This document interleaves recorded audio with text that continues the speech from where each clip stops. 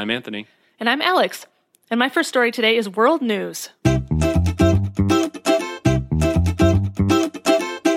This is from BBC.com. And the headline is, First Viking ship excavation in a century begins in Norway. In a century? Uh-huh. Huh.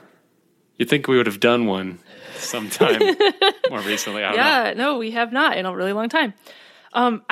So really quick before we do this, I remember reading about when they found a Viking ship with Earth radar. Did we talk about that on the show, or did I just read that? I think we did talk about it. But it was in we did. 2018, so it was a long time ago. Yeah, we definitely talked about it, though. Because I couldn't find it in any of my notes, so I wonder if it was before I did digital notes and I just had paper written down or something, because I couldn't find it. But anyway, okay, so I think we talked about this before. I'm pretty sure we did, yeah. So they found a Viking ship in Norway with this radar technology, and they knew it was underground. And then they decided they were going to excavate it. Well, they're finally doing it.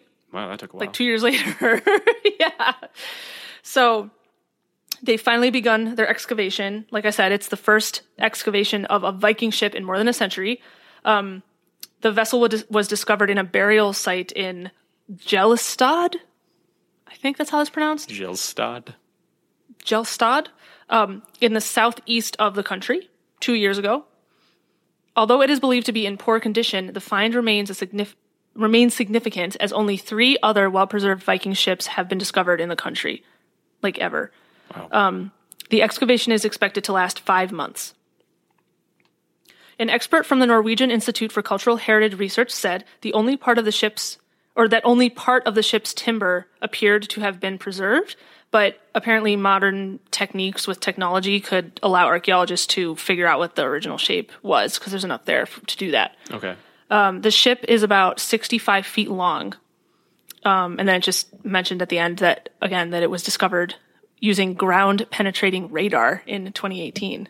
And this is the photo of it from the radar, I think. That looks familiar, actually. Does it? Yeah. I think we talked about this. I'm pretty sure we talked about it. In the very early days of the podcast, I think we talked about this discovery. I wonder how many of our future stories are just going to be going, I think we talked about this.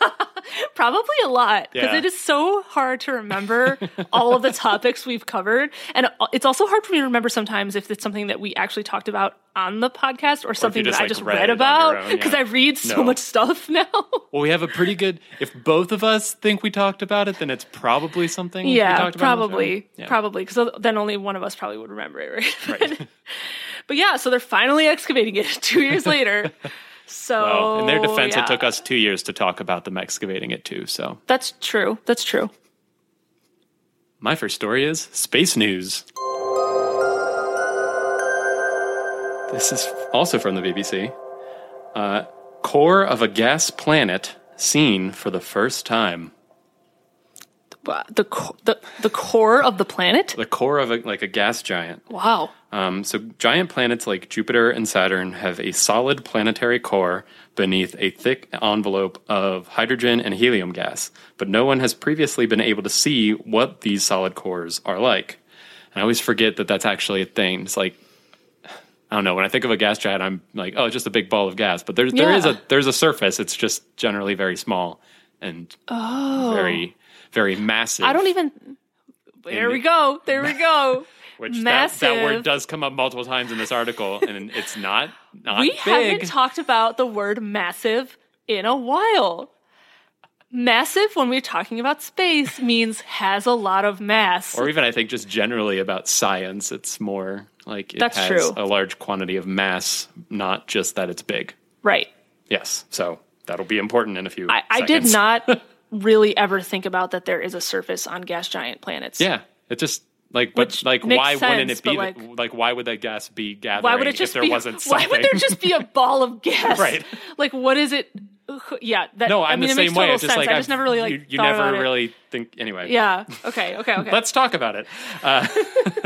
Now, astronomers have found a previously unseen type of object circling a distant star.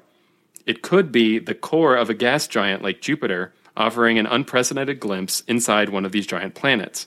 Their findings have been published in the journal Nature. So they found just a core without the gas. Wait, And so we'll is get that into just it. a regular planet? I know, that's exactly what I thought at first. But no, there's a reason that they think this is what it is. Okay. Yeah, but I was like, isn't that just like Mercury?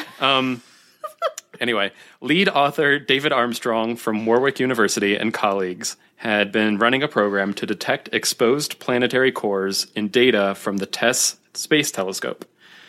This was one of the... Oh, this is him, I guess. So. This was one of the candidates we picked out as something to try to observe, he told BBC News. We followed it up with an instrument called the HARPS spectroscope in Chile, which we used to measure the masses of these candidates. This one came out as being exceptionally massive. Much more than we expected, really.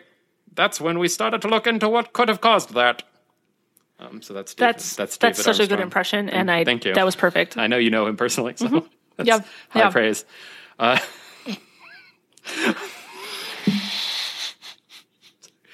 When the researchers first looked at the object, they thought it might be a binary star, but they kept taking data, and it turned out to still be a planet, just an exceptionally massive one for its size. And again, massive. Again, That's lots why that of sentence mass. makes sense. Massive for its size. Yeah. Its radius is about 3.5 times larger than Earth, so it's bigger than Earth, but the planet is around 39 times more massive than Earth. Whoa. So it's incredibly dense. It's like 39 planets all in the same space. Exactly. Whoa. Which is why they suspect it was a core, because that kind of thing would attract all this gas, and like that's something that massive, even with that small of a radius, could still hold an atmosphere of that size. Wow. The core orbits so close to its parent star that a year is a mere 18 hours. And it's What? Yeah. Whoa. So it's right on there. there. It is right on that there. star. Okay. And its surface temperature is around 1,500 degrees Celsius. Holy moly. So researchers aren't sure whether the core never developed an atmosphere, was ripped apart from orbiting too close to its star, or even collided with another planet late in its formation, all of which could have resulted in it losing its atmosphere, apparently. My suspicion is that it's from orbiting so close to that star. Because you would think, if it's orbiting the star, presumably the star has more mass and would be able to rip something apart, dissipate. Right? It wouldn't. Yeah, because it's so close that the largest object is not that anymore. It's the other thing. Right. And so the gas would all leave and Yeah. go. So that's there. my educated guess as totally not an astronomer. It makes sense to me. Yeah. So further observations of this strange planet could help test ideas about how giant gas planets evolve. I imagine now they're going to probably want to look at things like the composition of it and how is it so dense? That's fascinating. Yeah. Because it's so dense, they originally thought it was a star. Because stars are also quite massive. Wait, they thought it was a star. Don't stars emit light, though? I don't know. Is that required? I don't know. I don't know. Maybe it's a dead star. Is that a thing? Wait. Yeah, what are those? I don't know. Questions. Okay, well, that's I don't know. Yeah, maybe there's some way that they can't see it very clearly, but they have somehow know how massive it is, even though they can't see it, and they match the star. Idea. I don't know. I'm sure there's all kinds of cool calculations they can do based on its position and how it's affecting things nearby and that kind of thing. Right. And they also didn't say where in space it is, but anyway. So very interesting. The core of a gas giant. I learned a lot of stuff. I did too. From that, yeah. Okay, my next story actually also is a space news. And this is also from the BBC. The headline is Mystery Over Monster Star's Vanishing Act. Ooh. A mystery. Did they solve it? Oh, I guess don't spoil it for me. Okay. Astronomers have been baffled by the disappearance of a massive star. Except, actually, I think in that case they meant big. Also. They meant big. It's probably both. It's probably both. But yeah. This is why the word has become so confused in the English language. The astronomers have been baffled. Okay. Astronomers have been baffled by the disappearance of a massive star that they had been observing. They now wonder whether the distant object collapsed to form a black hole without exploding into a supernova. because So like just stars immediately normally. just went, whoop, I guess, yeah, like the all scientific other term. stars we've observed, I guess, apparently have all followed that pattern of becoming a supernova first, and then they collapse on themselves and become a black hole. Or at least we have data to see that happen, because I think that process takes so long that we probably haven't actually observed that happening. Actually, I'm not sure. I don't know. But anyway, that's what the process is supposed to be. Yes. But this star all of a sudden just disappeared, and they were like, did it just turn into a black hole without that other step? If correct, it would be the first example of such a huge star coming to an end of its life in this manner, according to a recent study published by the Royal Astronomical Society. But there is an alternate possibility. According to the study, the object's brightness might have dipped because it is obscured by dust. And then they went into more details of that scenario. So What dust is. what is dust? So this giant star belongs to a type known as a luminous blue variable, which I guess is a type of star. Mysterious. Yeah, I know, right? It is 2.5 million times brighter than the sun. That's pretty bright. Yeah, it's very, very bright. Don't look at that. That might hurt your eyes. Might obliterate your Stars of this kind are unstable, showing occasional dramatic shifts in their spectra and brightness. And by spectra, they mean the amount of light emitted at different wavelengths. So between 2001 and 2011, various teams of astronomers studied this massive star. Again, I think that means both, big and massive, concluding that it was in a late stage of evolution. And they observed that the star was experiencing giant eruptions, which were causing the star to lose mass and also lead to dramatic peaks in brightness periodically. So this alternate theory is basically that those outbursts could have caused the star to transform into a less luminous star, which we simply can't see anymore because there's dust in the way, I guess. So that could have also happened. All right. But we don't know because we can't see it anymore.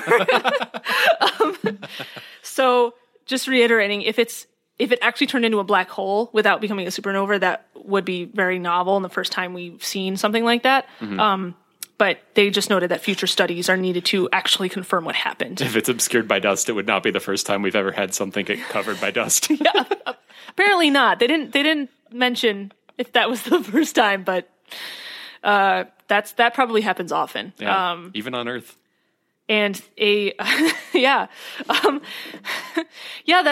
dust coming over from the Sahara. Oh yeah, we didn't even talk about that. No, we didn't even talk about that. Like, what is that? Separate news story. So this is just an extra fun fact. This star is located 75 million light years away from us. And it's in the constellation of Aquarius. Oh. Or in that area, I guess. In the vicinity. Wherever In the that neighborhood. is. In the same neighborhood as Aquarius. Yeah. They're neighbors. Right. Say, hello, get the paper. That kind of thing. That kind of thing. Yeah, polite, exactly. but not friendly. Right, yeah. My next story is science news. This is from phys.org, PHYS.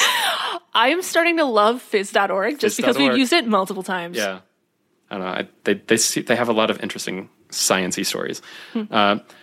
Researchers building a harder diamond called a pentadiamond. What? How? You thought diamonds were hard. Yeah. Try pentadiamond. Yeah, that's their slogan. From the makers of diamonds, pentadiamonds. The same fake price. Want to cut a diamond? What?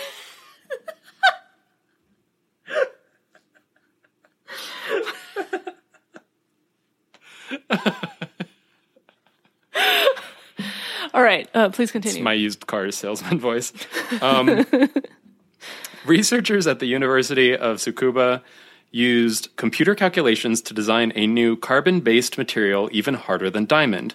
This structure, dubbed pentadiamond by its creators, may be useful for replacing current synthetic diamonds in difficult cutting manufacturing tasks. So diamonds are used for like blades and drills and that kind of thing all the time. I was thinking that too. Like they just put it on the tips of like drills and what they use. Yeah, and this would be just an even stronger version of that. Nice. Diamonds, which are made entirely of carbon atoms arranged in a dense lattice, are famous for their unmatched hardness among known materials. In conventional diamonds, each carbon atom forms a covalent bond with 4 neighbors. Chemists say carbon atoms like this have sp3 hybridization. This is just bringing back all kinds of memories of like chemistry classes where it's just like it's sp3, it's one less than the actual number of bond. Like Yes. in nanotubes and some other materials, each carbon forms 3 bonds called sp2 hybridization. Now researchers have explored what would happen if carbon atoms were arranged in a more complex structure with a mixture of sp3 and sp2 hybridization. So basically mixing them both together and trying to make something even stronger. To calculate, this is going to go over everyone's head. All right, I'm ready. To calculate the most stable atomic configuration, as well as estimate its hardness, the team relied on a computational method called density functional theory, or DFT. Keeping track of the quantum states of all the electrons in a sample, and especially their interactions, is usually an intractable task. Instead, DFT uses an approximation that focuses on the final density of electrons in space orbiting the atoms. Yeah, I don't really. What does understand. intractable mean? Intractable means like there's so many possibilities that it's impossible essentially to do. Okay. I think it would be considered like sort of an unsolvable problem in that way. Like it's so many calculations that even like our modern like you can't do like a supercomputer would need to do it, but it's so complicated. Even a supercomputer can't. Well, and like quantum physics is already complicated enough because you have like the whole like you don't know what state something is unless it's observed, and like how do you account for that in like trillions or more I don't even know what quadrillions, however many electrons are involved in something like this. If I had to summarize what you just said in a nutshell, which is maybe completely wrong, but maybe it's right. they decided to make some assumption that would let them get to an answer. Yeah, so basically it's an approximation based on the final state. Like, so they take out the quantum part of it, and it's like the electrons are in this state. How can we arrange these carbon atoms? Like based on that assumption. Based on that assumption. And that allows for them to actually calculate something. Okay. I think I get that. Yeah, I hope that's a reasonable explanation. So this simplifies the calculation to make it suitable for computers while still providing very precise results. So apparently this theory has already been pretty well developed. The scientists found that the Young's modulus, which is a measure of hardness. Oh, I learned about that in engineering I know, it's school. like all this is just like coming back to me. A measure of hardness of pentadiamond was predicted to be almost 1700 GPa. It's capital G, capital P-A. I don't actually know what that stands for. I kind of wish I looked it up. Yeah. Compared with about 1200 for a conventional diamond. So 500 more, whatever that means.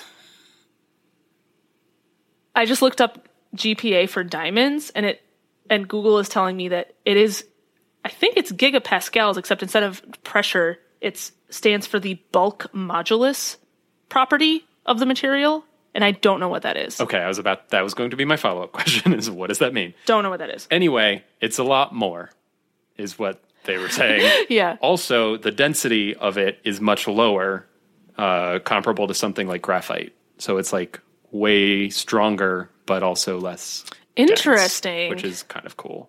That is very cool. But yeah, like we said at the beginning, it has a lot of potential industrial applications if they could actually figure out how to synthesize it. But knowing that the structure is possible is the first step to that. So yeah. Pentadiamonds. So I gotta ask, how would they cut the how would they cut the pentadiamonds then? Who cuts the pentadiamonds? Yes, exactly. I have no idea. That's a really good question. But presumably we cut diamonds somehow already, right? Diamond? Yeah, we do. With other diamonds? With other diamonds? Is that? I don't know. I don't know either.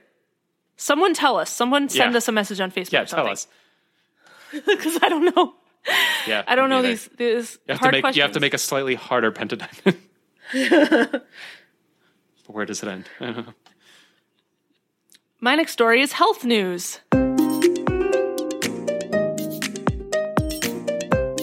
I found this after specifically searching for more airplane technology because I wanted to. And I found aviationpros.com. The headline is about a new coating material that this company made that you can spray on surfaces and it's going to be used in like transportation places. Okay.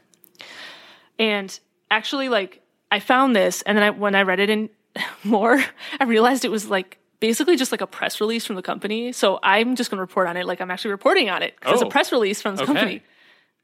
But I use like their wordings, but I read words. We're just like a real news source. I know. Oh my goodness. I'm going to be like a real reporter, guys.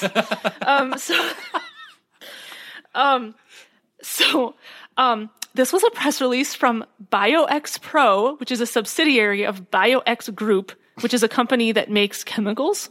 All right. And they've developed this new protective coating that can be used, well, they're marketing it as to be used in the transportation industry. It's a highly engineered coating that incorporates an antiviral, antimicrobial, and antifungal additive element, which they did not specify in this what that actually was, but supposedly, according to them, it's registered with the EPA and it's already used worldwide in the healthcare, food, and textile industries. Oh. Already? I wonder why they didn't say then. I don't know. Maybe, I don't know. My first assumption was that it was proprietary, but it's apparently not, so. Yeah. I bet we could find out if I actually dug into this, but I did not do that. So basically they blended whatever that additive is with some like a polymer substance that will bond to like many types of surfaces. And then once it dries, it becomes a non-toxic, non-staining thin film that will remain on the surface of the items where it was sprayed. So, and according to the company, the protective qualities of the film stay active for 90 days after it's been applied. Wow. And, according to them, other kind of similar products only last a few days. So this one would last a long time, comparatively. And they've done all this testing to show that it's effective against, like not letting viruses and bacteria, et cetera, like live on those surfaces where it is. And they also said that 1 gallon of this stuff can be used to cover up to 4,000 square feet of surfaces. So it's like you only need a really thin layer of it. And you only need that every 3 months. 3 months. And then they've tested it like not even just on hard surfaces, but also on like upholstery and like materials like that as well. Oh, wow. Yeah, so now they want to market this as like a safety thing that like airports, train stations, any like transportation kind of places can use, and as well as inside of airplanes themselves. Like they've designed it that it can be sprayed. Yeah, like they could spray it like on the seats, I think even, and like on the like tray tables and all different places like that. And it's like a preventative coating, basically. And that's good even outside of a global pandemic. Oh, yeah. How many times have you flown and gotten sick? Yeah, I mean, that's constantly a problem on planes because you're just like in this enclosed space and you're touching all these things that like a million other people have touched, so it's gross, frankly. I think, it's just, but yes, even outside of the pandemic, I think this type of product is very interesting because it could be very beneficial in all these high traffic areas, I'm going to spray it all over me. I'll never get sick again. They didn't say if it could be used as a bodysuit, but we should look into that. What if I spray it directly into my mouth? I would not advise that. You sure? Well, I'm against ingesting chemicals for the treatment of things in your body. So I think we should stay away from spraying chemicals and ingesting chemicals and instead spray it on surfaces. But yeah, I'd like to come down firmly on the side of not spraying this in here. Well, so yeah. This is, I guess, available now, and I actually also found they put this company put their same press release on paintsandcoatings.com also. So they're like, hey, we have really this. Getting the word out there. Yeah, but like, I don't know, that's kind of a cool thing even for, I know it's like, I'm thinking like all these big centers could do something like that, but even just like smaller places too, like a grocery store, I don't know, you could spray that anywhere on, like, with a lot of high touch surfaces. Like spray it on like carts. Yeah, exactly. Yeah, the cart handles, that kind of thing. Trolley, if you're one of our listeners from the UK. Yeah, trolley.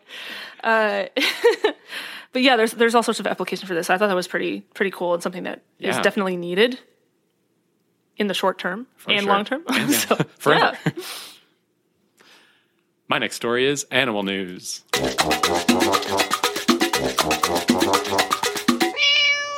This is from Newsweek. World's biggest shark has teeth on its eyeballs, scientists discover. Oh my God. That's right. What? That's right. Eye teeth. And that is so disturbing. The second best part about this article is it brings back one of our favorite words. And you'll see. Oh. Very soon. Okay, I'm excited. In analyzing the eyes of whale sharks, which can reach up to 60 feet in length, the shark, not the eye. The eyes. Researchers found them, the eyes, not the shark, to be covered in dermal denticles. Denticles! Denticles! I forgot about that word. The word denticles, yeah. The word that everyone heard for the first time on our podcast and is now hearing for the second time in their lives. So you're welcome. Denticles make a comeback. And these help protect their eyes from damage. Dermal denticles are known to it's gonna be coming up a lot, so prepare yourself. To cover shark skin. They are tiny V-shaped scales that are structurally minute teeth. So they're basically like, I didn't realize, like, I knew sharks had like rough skin. I didn't know it was technically a bunch of little teeth. But now I do, I guess. Oh, what makes it technically teeth? Because it's like what's material in it? Like, is there like enamel, whatever is in enamel? The structure of it is just the same as a tooth, I guess. Like, yeah, so there's weird. like layers, like a tooth. I don't know. Huh. Okay, interesting. I'm just going off the science here. Yeah. According to the Smithsonian Institution's Ocean Portal, shark skin is covered in dermal denticles to decrease turbulence and drag, helping them to swim quieter and faster. Which, like, I don't really understand hydrodynamics. I don't understand why having rougher skin would make that the case, but who am I to shark? Okay, maybe it's something like when you're swimming, it like breaks up the water somehow in a way that lets you go forward faster. Maybe. But you would think that having smooth skin would let it slide over your body faster, and that would go faster. Or maybe there's somehow like the resistance causes, like you're pushing off the water in some weird sciencey way. Fish are totally different from land and animals. Yeah. Fish are I have no idea how they work. Yeah. How does a fish work? We just don't know. In a study published in the journal PLOS One, which I know has come up before, PLOS, researchers led by Takateru Tomita from the Okinawa Tsurushima Research Center in Japan found dermal denticles on the eyes of whale sharks, which I think I've said like 6 times now. Whale sharks have eyes that project out of their orbit, a feature that could result in an increased risk of injury normally. They do not have eyelids, and the only known protection mechanism is that the species can rotate the entire eyeball back into the eye socket. That's so weird. Yeah, that's the correct response to that. That's just the visual of that. Just gross. The identical. That word is just so beautiful. The identical differs in morphology from that of the dermal denticles distributed over the rest of the body. They are for abrasion resistance rather than speed and noise reduction, which I don't think their concern was that their eyes were too loud, but yeah, apparently it helps like protect them from like rough surfaces, like if they happen to run into something, I guess. Like scales would, but they're not scales, they're teeth. I'm so confused. They're considered denticles. Like to me, wow, that's so. Yep. I've never heard any of this. Okay. Yeah. Wow. They wrote, as in their research, as far as we know, identicals have not been found in other elasma branches, which is apparently I don't know if it's a family or a genus, but it's sharks, rays, and skates, like that group of sea creatures, including species closely related to the whale shark. So even close relatives don't have this. It seems likely, therefore, that identicals are a characteristic unique to the whale shark. Which, yeah, if you weren't already a fan of the whale shark, which you absolutely should be because it's a really cool creature, now you have another reason, maybe. They are cool. Aren't they like actually not? Wait. I remember hearing at some point that like whale sharks should either be considered whales or sharks. They're like, well, they are fish, so they're definitely not whales. But don't they eat plankton? Yeah, they feed a lot like whales, which is why they're. Is that why they're called that? I thought they were called that just because they were like big, really big, like a whale. Maybe that is why. Maybe and they feed like whales. It's so, but they're sharks. They feed like whales, and they're as large as whales, but they're technically a shark because they're a fish, not a mammal. It's funny when there's certain animals that don't fit what we decided were like the Right, categories of animals. It's like shark. It's like it's a whale shark. And the scientist runs out of the room. Whale shark is one of those. The other one is the platypus. Platypus just doesn't. It doesn't fit into anything. It just doesn't. It's like it lays eggs, but it has a duck bill, but it looks also like has a venomous spine. Yeah, on its what is this animal? Yeah, it's so funny to me. It's like certain animals, they just don't fit into the neat categories that we've decided are the categories. Yeah. It's like, who decided those are the categories, you know? Yeah. Humans did. But I mean, yeah, exactly. And when you think about it, like, it makes sense that something that's even though it's a fish, would evolve to have the same properties as a whale. Yeah. Because it's clearly a way to, well, they're all endangered, but it's clearly a way to survive. Yeah, exactly. Even though they are more closely related to other sharks. It's just interesting. Yeah. Animals, man. Look at them. Look at them. Just looking at you, animals. All right, it's time for breaking news. The part of the show where Anthony and I look for stories that just happened today or were just posted today, and we read them to you on the fly. Tentacles again. Ready, set, go!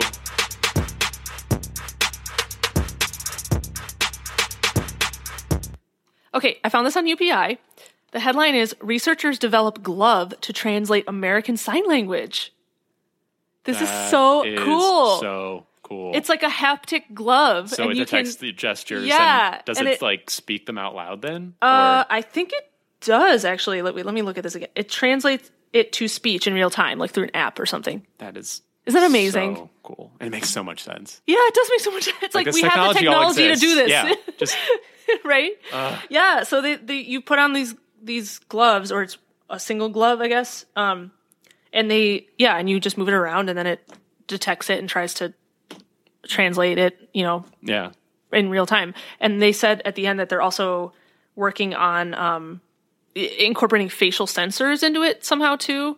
But I'm not sure if that's actually working, that part yet. But they have the glove with the Does the facial, is that because like some of the gestures rely on like positioning of the hand like close to the face and that kind of stuff? Or is it more like their emotion that they're expressing? Or oh wait, no, it actually is incorporated already. Yeah, and to answer your question, it says to register facial expressions used in American Sign Language. So I guess there are certain expressions that are part of. I actually didn't realize that. Yeah. I feel like I've seen like where like there's like an O shape to the mouth or something, or oh, okay. Yeah. Yeah, the app translates the words at a rate of 1 word per second. That's the speed of it. Yeah. Yeah. It's not bad. I mean, it's certainly better than nothing. Yeah. So this whole thing is just like, yeah, okay, if somebody doesn't need a translator with them, then if they want something now what we need is a glove that takes over your motion. Yes. So you speak and then it signs for you. That would be so terrifying. I mean, if there's technology a horror movie in there somewhere. You speak into it and it just moves your like hand around and like it moves your face a certain way and it just goes for it. So you need a way to translate it back, right? Though I guess that's what we have like written language for. So that's also true. Also, you could just have an app that just has a fake person doing an animated person doing it instead.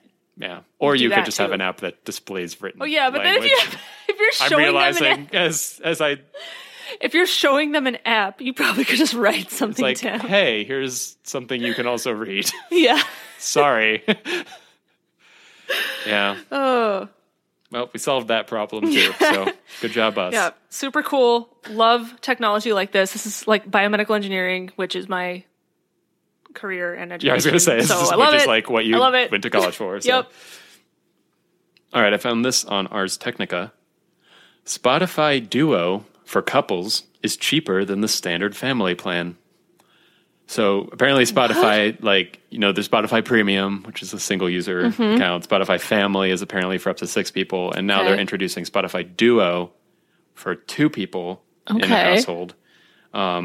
Which I get what you're thinking. This sounds pretty stupid. But besides the fact that it's only it's $2 cheaper than the family plan, so not a huge amount of savings there.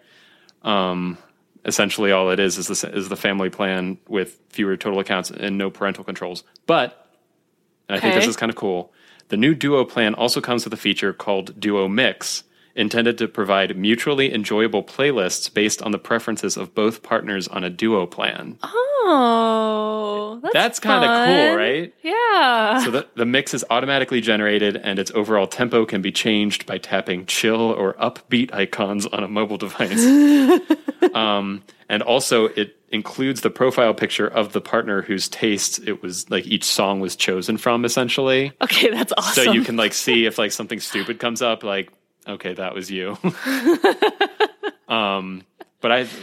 So if it was just a plan for two people, that'd be pretty dumb. But the mix thing actually sounds kind of cool because I can imagine situations where there's like a couple who wants to listen to like music and can't decide on something, so just throw on this mix and and it'll like play some things for each person, like, some things that they like. Yeah, I kind of like that. Right, and apparently, 2-person households were the largest single group in the United States in 2019. So even from like a marketing standpoint, it kind of just makes sense there.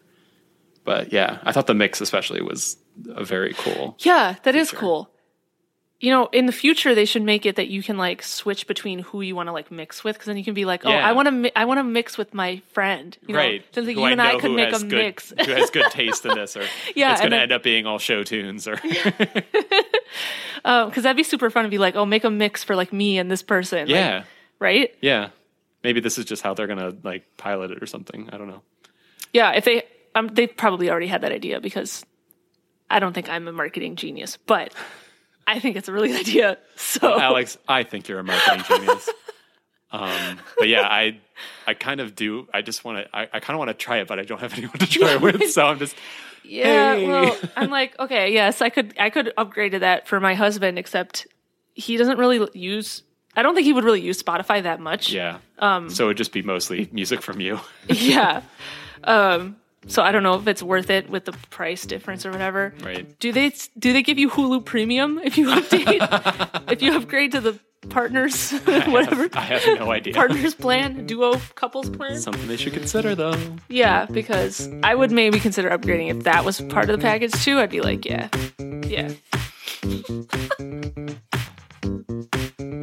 Okay, that's our show. Thanks for listening, everybody. We post episodes every Friday. And as always, the links to this week's stories will be in the episode description. You can subscribe to Knick-Knack News on Apple Podcasts, Google Podcasts, Spotify, or wherever else you get podcasts from. And you can follow us on Facebook at facebook.com/Knick-Knack News and on Twitter at Knick-Knack News. All right, we'll see you next week. Bye. And this is about a new material. What am I saying? It's about pentadiamonds. It's about pentadiamonds. We're going to make planes out of pentadiamonds. They'll slice right through mountains. No worrying about crashing anymore. That'd be awesome. But no.